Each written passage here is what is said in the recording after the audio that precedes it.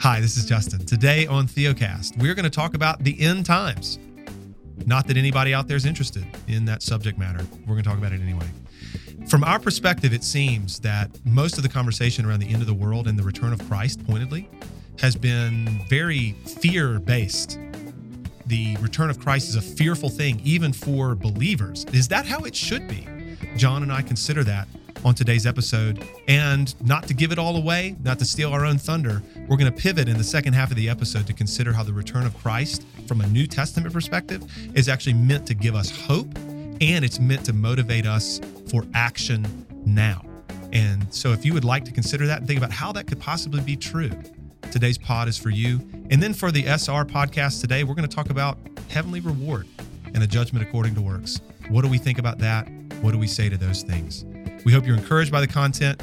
Hope it's helpful to you. Stay tuned. We are excited to announce we have a brand new podcast available called the Kingsmen Podcast. It's where we are reclaiming biblical manhood by training and equipping men for the work of the kingdom. You can find it anywhere you download a podcast. You can also watch it on YouTube. We have new episodes that come out every Monday.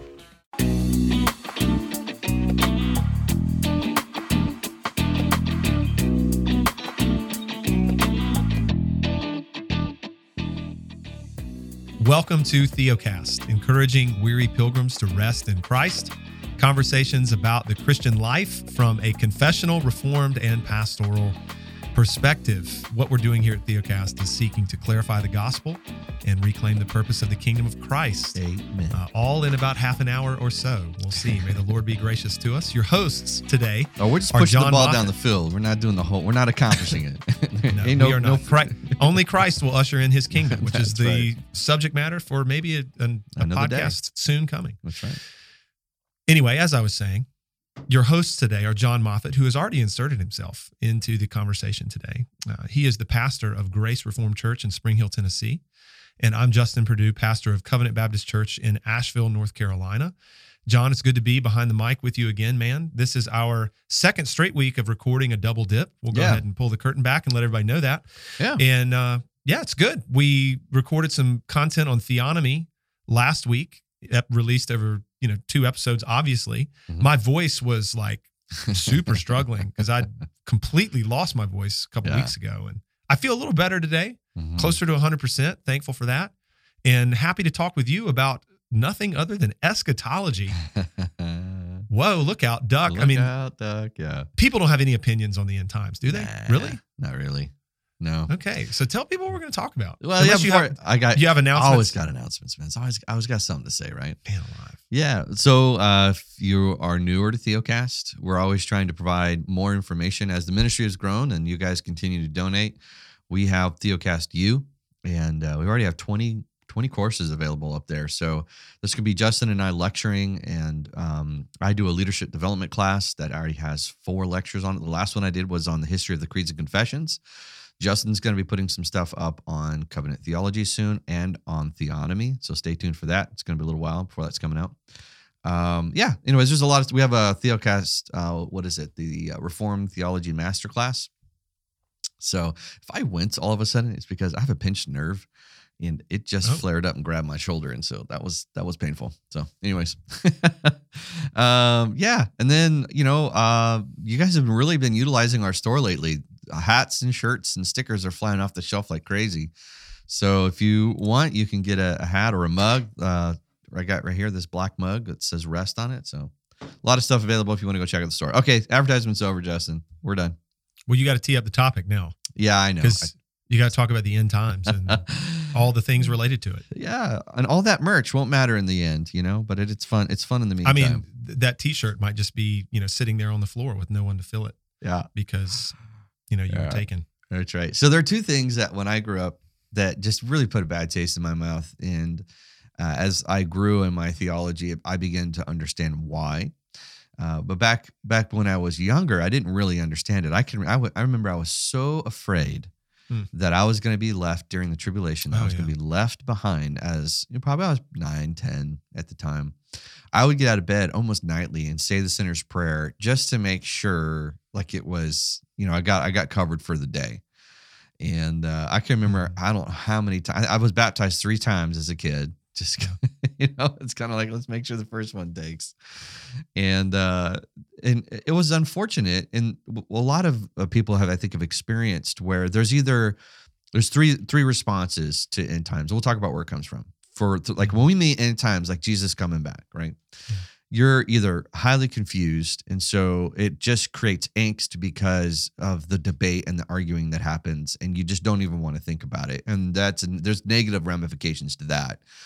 Or you're absolutely infatuated by it because you're terrified of it, right? You want to know every detail, and you want to make sure that you don't take the mark of the beast, and you don't want to make sure you're following the false prophet, and so you're following news. You've got the Bible in one hand, and you've got the newspaper in the other, and you're really trying to make the connection. I had someone tell me a book last night that I should read, and after he started describing it, and I was like, dude, this is dispensational premillennialism, like end time stuff, just repackaged. It's new. And or the third one is you're being motivated by rewards. So you're afraid of what you might miss out on. Like if you don't live the life that you should, then at the end, and we're going to deal with rewards later in the podcast. Sure. And it, at times we laugh and make fun of these things, but this was legitimate fears for me. And I know that this day, I did, back during COVID, I did an episode that's still one of our top viewed, top commented videos on is the vaccine, the mark of the beast. Right.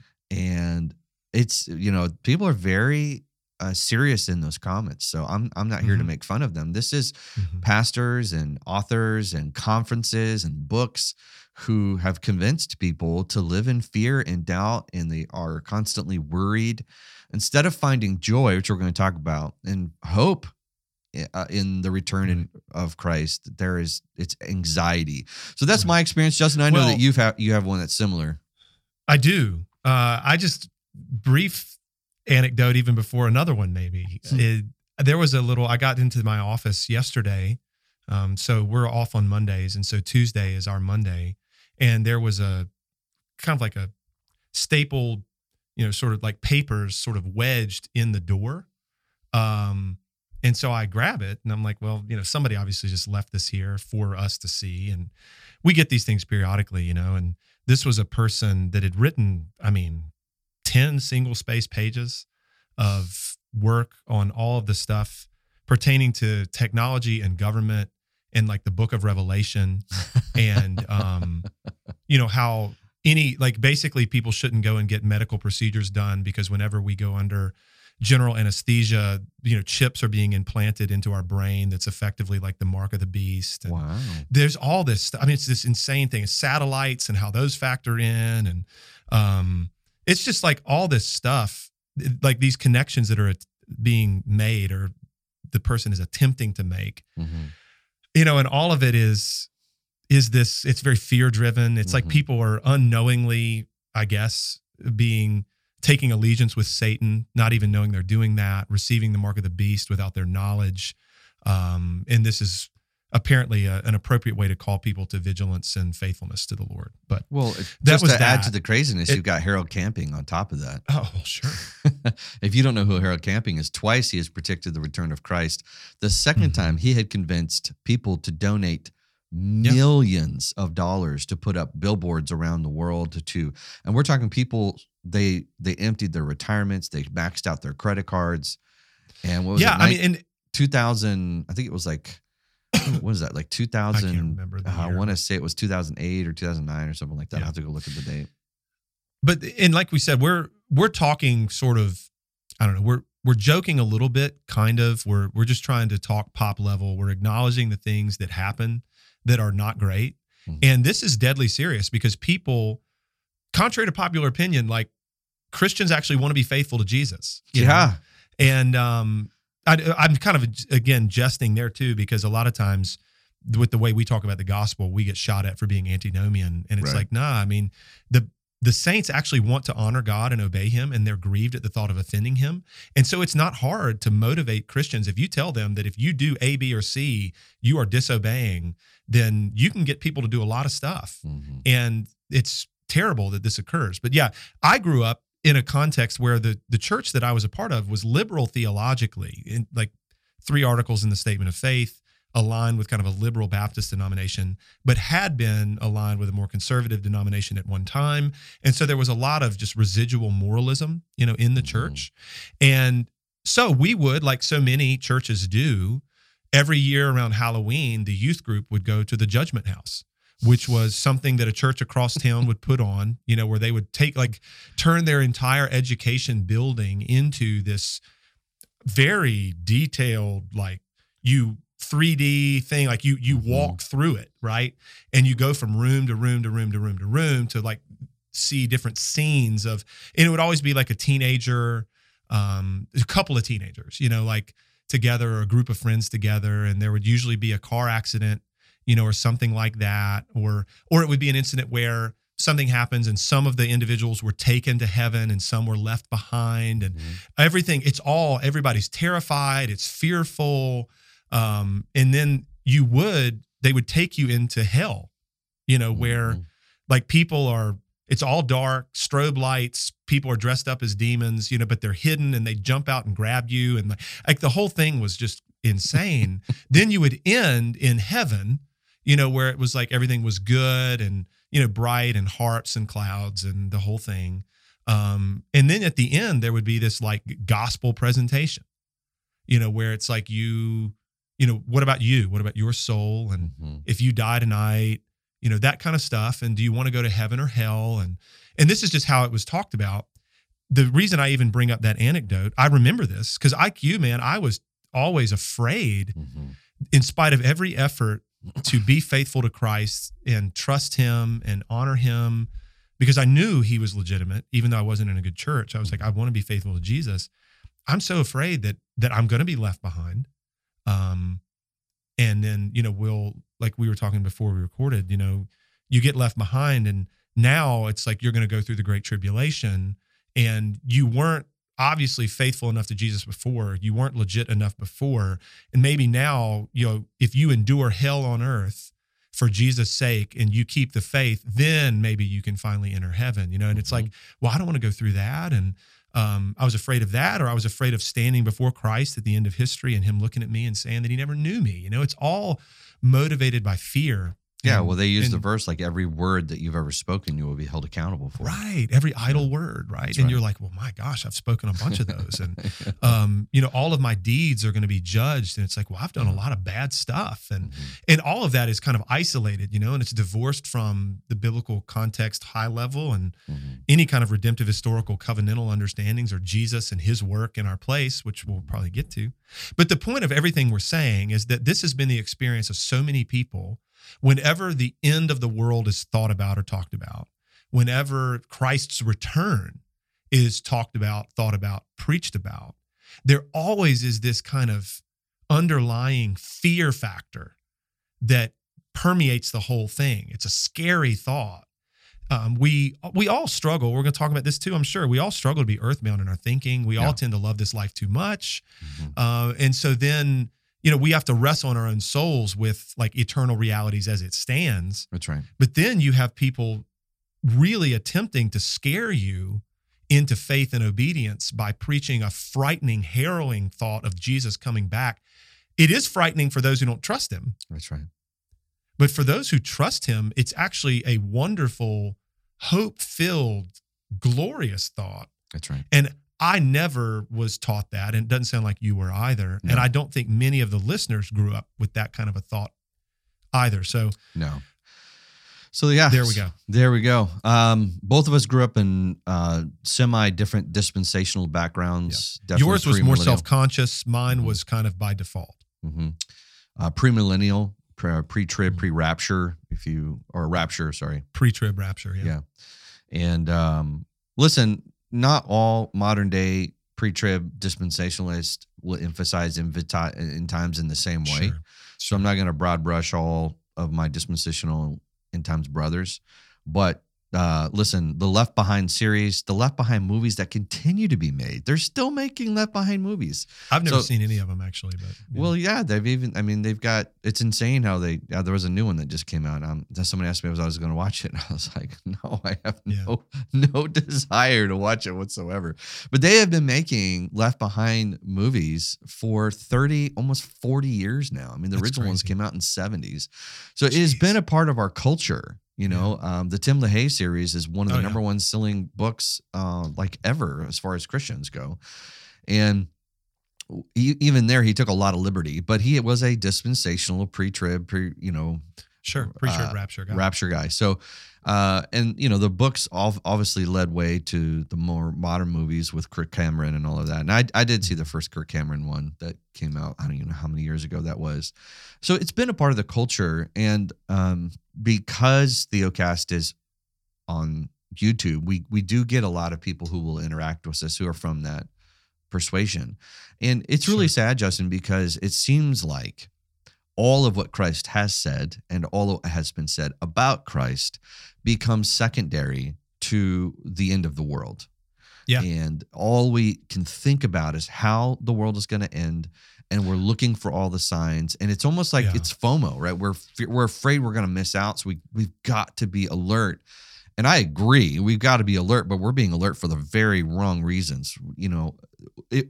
We're waiting for the return of Christ and we're longing and looking for it, but we're not trying to figure it out. That there's a massive difference. Brief thought on this. There are a lot of secular, quote unquote, secular movies made that have the end of the world kind of as a theme and as a focus. I think there are reasons for this. Human beings, we're all obsessed with where did we come from? Where are we going?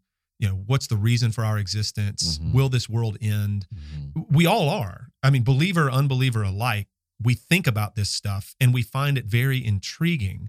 And I think it's an Ecclesiastes 3:11 reality that God has written eternity in man's heart. Mm-hmm. And he's done so, though, in such a way that man cannot find out what God has done from the beginning to the end.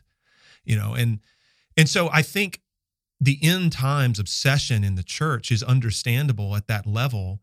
And I think what's sad is that whenever theology gets a little bit off center and wayward, a lot of times I trust motivations are good, but what ends up happening is well-meaning people, well-intentioned saints end up being preyed upon and manipulated by bad doctrine.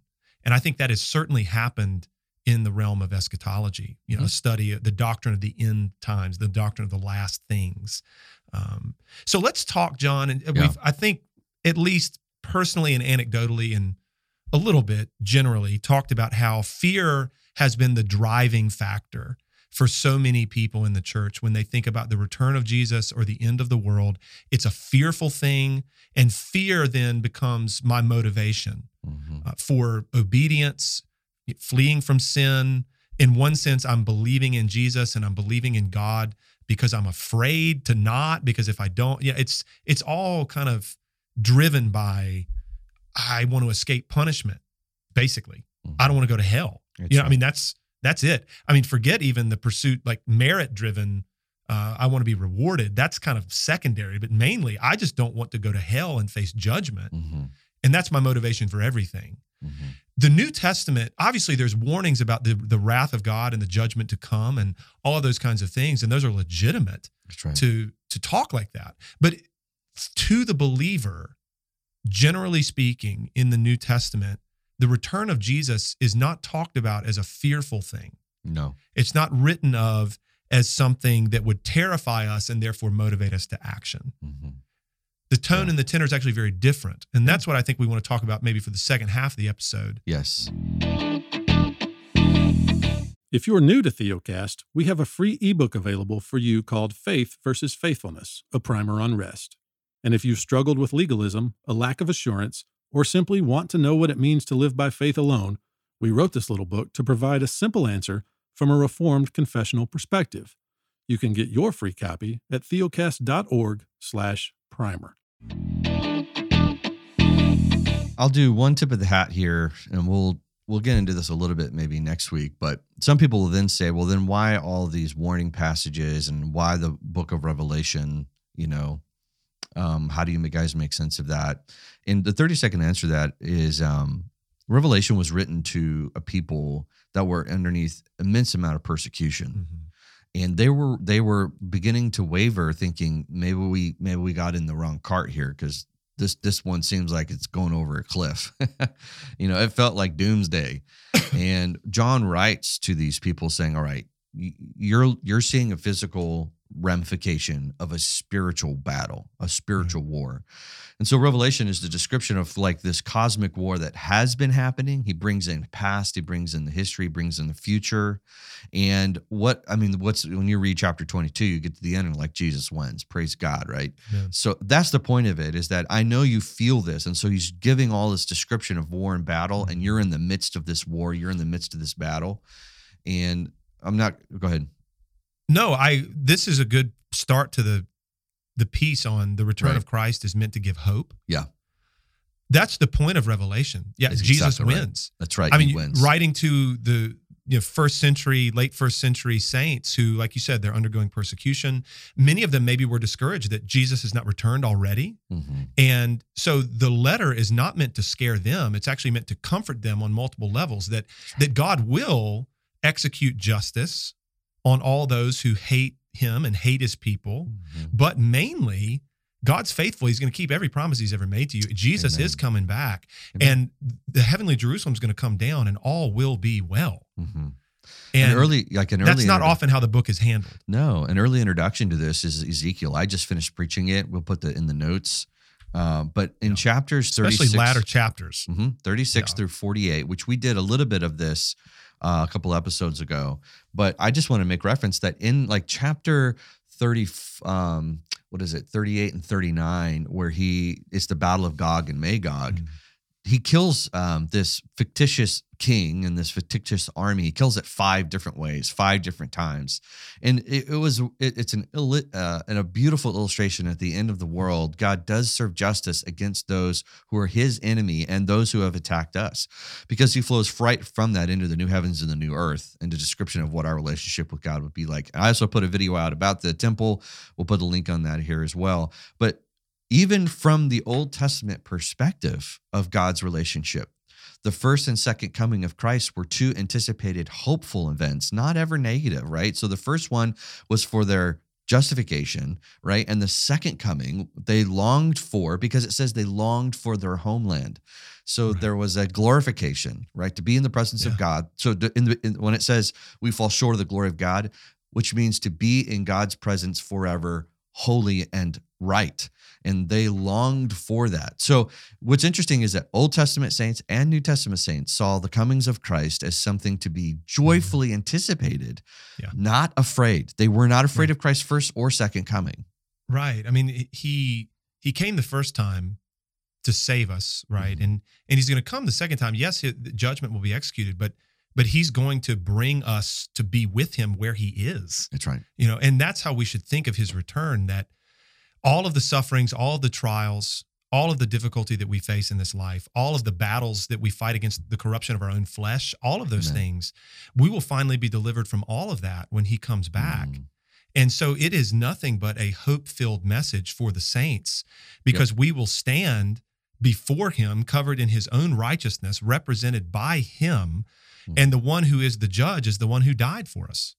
And who advocates for us. And so there really is nothing to fear for the believer. And if anything, whenever we think about his return, that is the greatest hopeful thought we could ever have, because we know that our present faith in Jesus and our present justification guarantees our final salvation. And then we live from the end of the story backwards.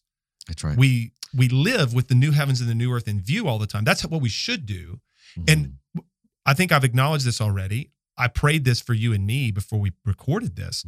We're all earthbound in our thinking. We all struggle to believe the promises of God, particularly related to the new heavens and the new earth, because we can't see it yet. We can't visualize it. We can't conceive of a reality where there's no sin and no evil, and where we're going to see Christ and nothing bad will ever happen. Nothing will ever turn or change for the worse. It's like, I can't conceive of these things. And so it's hard to believe it sometimes. And that's why we pray all the time for faith, that we would live by faith in Jesus, trusting in him, hoping for his return, and living in light of the promise of the new heavens and the new earth. Amen. And it's going to be even more difficult to do that, though, if the thought of his return, if all it does is just scare me, and my only thoughts go to how I'm not good enough, and I'm probably going to be judged by Christ. Man, that's going to wreck your soul. Well, it's the story of two dads, right? You have the kid who, something went disastrous, and they're so terrified of when their dad gets home because they understand the consequence that's coming, versus like, I can't wait for dad to get here because he's going to help me fix this. That's the difference, right? The anticipation of, I really am looking forward to him getting here because then he'll help me solve this issue, versus I'm not. So I'll give you an example. This is 1 Peter. Love this chapter. 1 Peter chapter 1. Just listen to how he starts. Justin and I hold that God is sovereign in our salvation, and he is sovereign in our sanctification, and he is sovereign in our heavenly reward and glorification. And Peter wraps this up in just 2 verses. Listen to this. Mm-hmm. Blessed be the God and Father of our Lord and Savior Jesus Christ. According to his great mercy, he has caused us, sovereignly, to be born again to a living hope through the resurrection of Jesus Christ from the dead, to an inheritance that is imperishable, undefiled, and unfading, kept in heaven for you, who by God's power are being guarded through faith for a salvation ready to be revealed in the last time.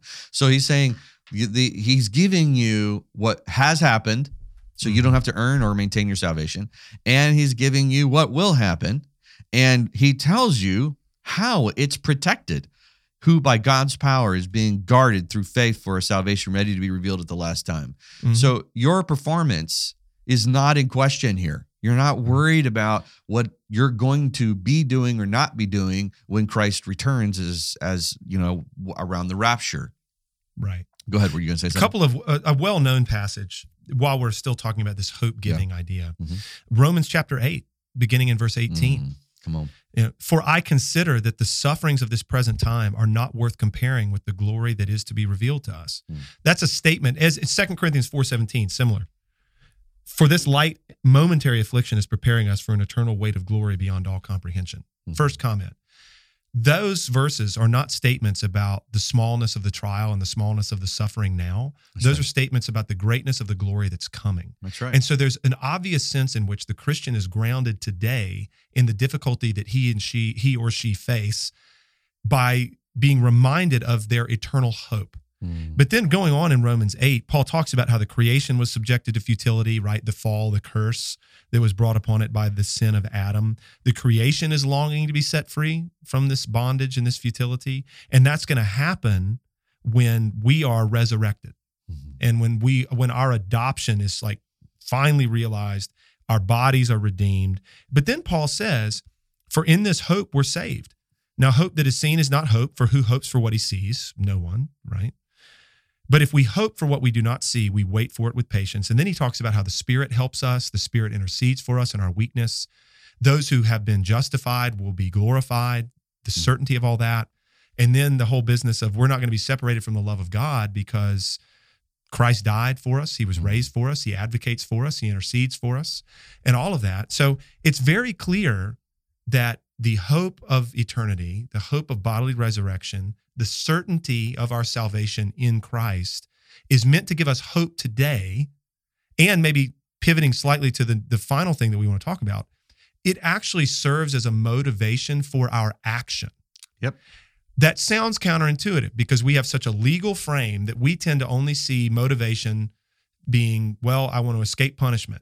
Mm-hmm. So that fear thing, that's a motivator. Mm-hmm. Or merit, I want to earn it. That's right. I'm going to work hard and I'm going to achieve it.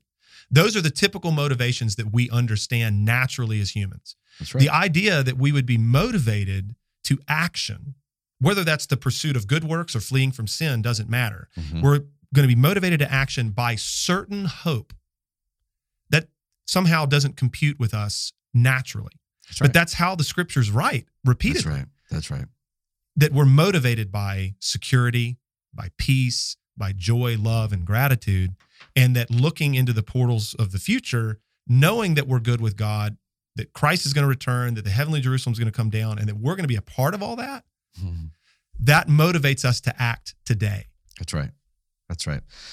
One passage, I'm going to have to look it up. I'll just quote it. But 1 John 3 gives this very indication. What we will be has not yet appeared, but when he will appear, we will be like him as he is. And so you talked about whether it's fleeting sin. So we purify ourselves as he is pure, right? Whoever hopes in him this way, right? That's right. Purifies himself as he is pure. So Amen. John's saying, you need to hope in Christ's return, and that's what motivates your obedience. It's what motivates holiness. Holiness is a dirty word, man. It's one that it really breaks my heart. I remember holiness to me, and we'll do a whole nother pod on this.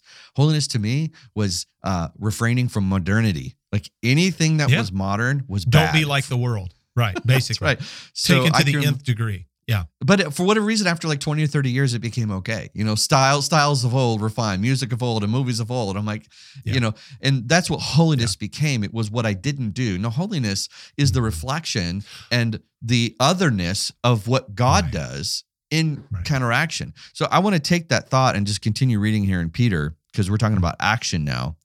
So he says, in this you rejoice. Going back to this inheritance that's waiting for you, in this you rejoice. So there's a positive action. We are rejoicing knowing what's waiting for us. He goes, in that, rejoice in that. Amen. Though now, going back to Romans 8 that you talked about, though now for a little while, if necessary, you have been grieved by various trials, so that the tested genuineness of your faith, more precious than gold, because it's our faith that guarantees us this, right? Our faith in Christ, more precious than gold that perishes, though it is tested by fire, may be found to result in praise and glory and honor at the revelation of Jesus Christ. Though you have not seen him, you love him. And though you do not see him now, you believe in him and rejoice with joy that is unexpressible and full of glory, obtaining the outcome of your faith, the salvation of your souls.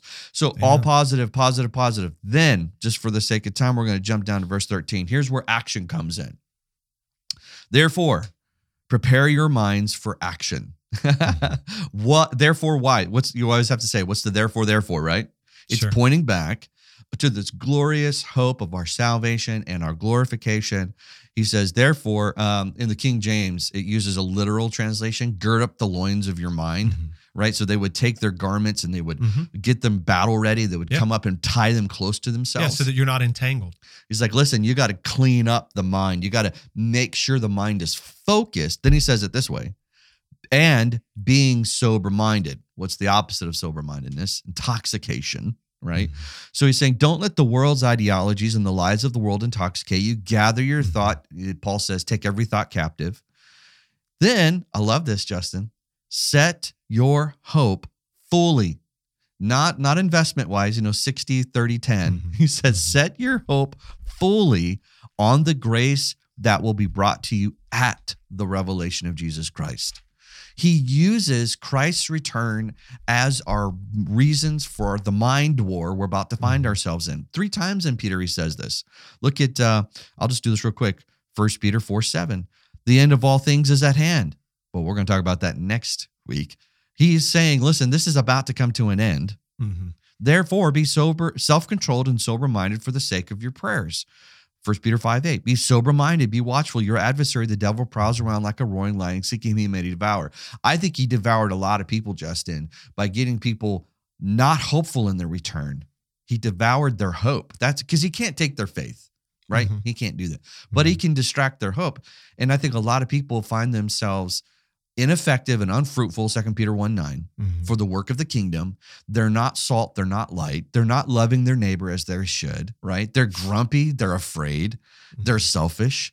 But when we see what Peter is talking about here, we find joy and hope in saying, listen, I can endure this because of what's to come. Yeah. I'll be brief here. I'm not going to read the verses or anything, but 2 passages come to mind. Not explicitly talking about the return of Christ in those words, but they're all very future looking. Right. And they're grounded in the certainty of our salvation and in the hope of bodily resurrection. I mean, that's plain. So one is Philippians chapter 3, where Paul spills a lot of ink on something that he said he's already written to them, but he's happy to do that because it's safe for them and he doesn't mind. And he goes in on, don't be influenced by the circumcision party, basically, Judaizers who are telling you that you got to do all these things for righteousness. And then he talks about how he had all these reasons to trust in his flesh, but he's, through his conversion, right, he's come to see that all of that was worthless. And he now trusts in the Lord Jesus Christ so that he might have a righteousness that is not from the law, but is actually by faith in Jesus Christ, so that he may attain the resurrection of the dead.